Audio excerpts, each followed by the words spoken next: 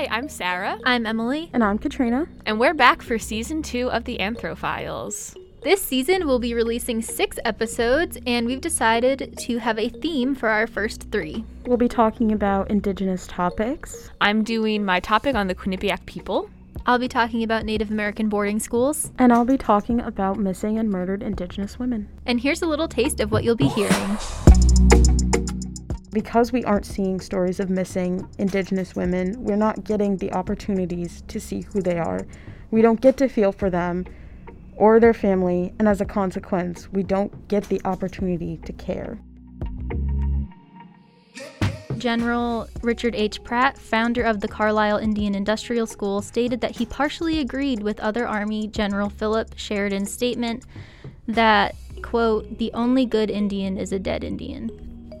Pratt said that, quote, "in a sense I agree with this sentiment, but only in this, that all the Indian there is in the race should be dead. Kill the Indian in him and save the man."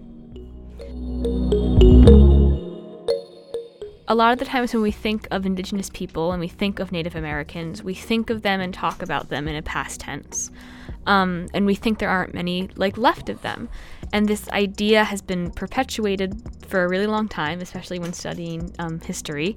And you even see it in the media with films like The Last of the Mohicans, when in reality, Indigenous communities are still very strong today, which is amazing considering how much they've endured. So we hope you can join us for Season 2 of the Anthrophiles.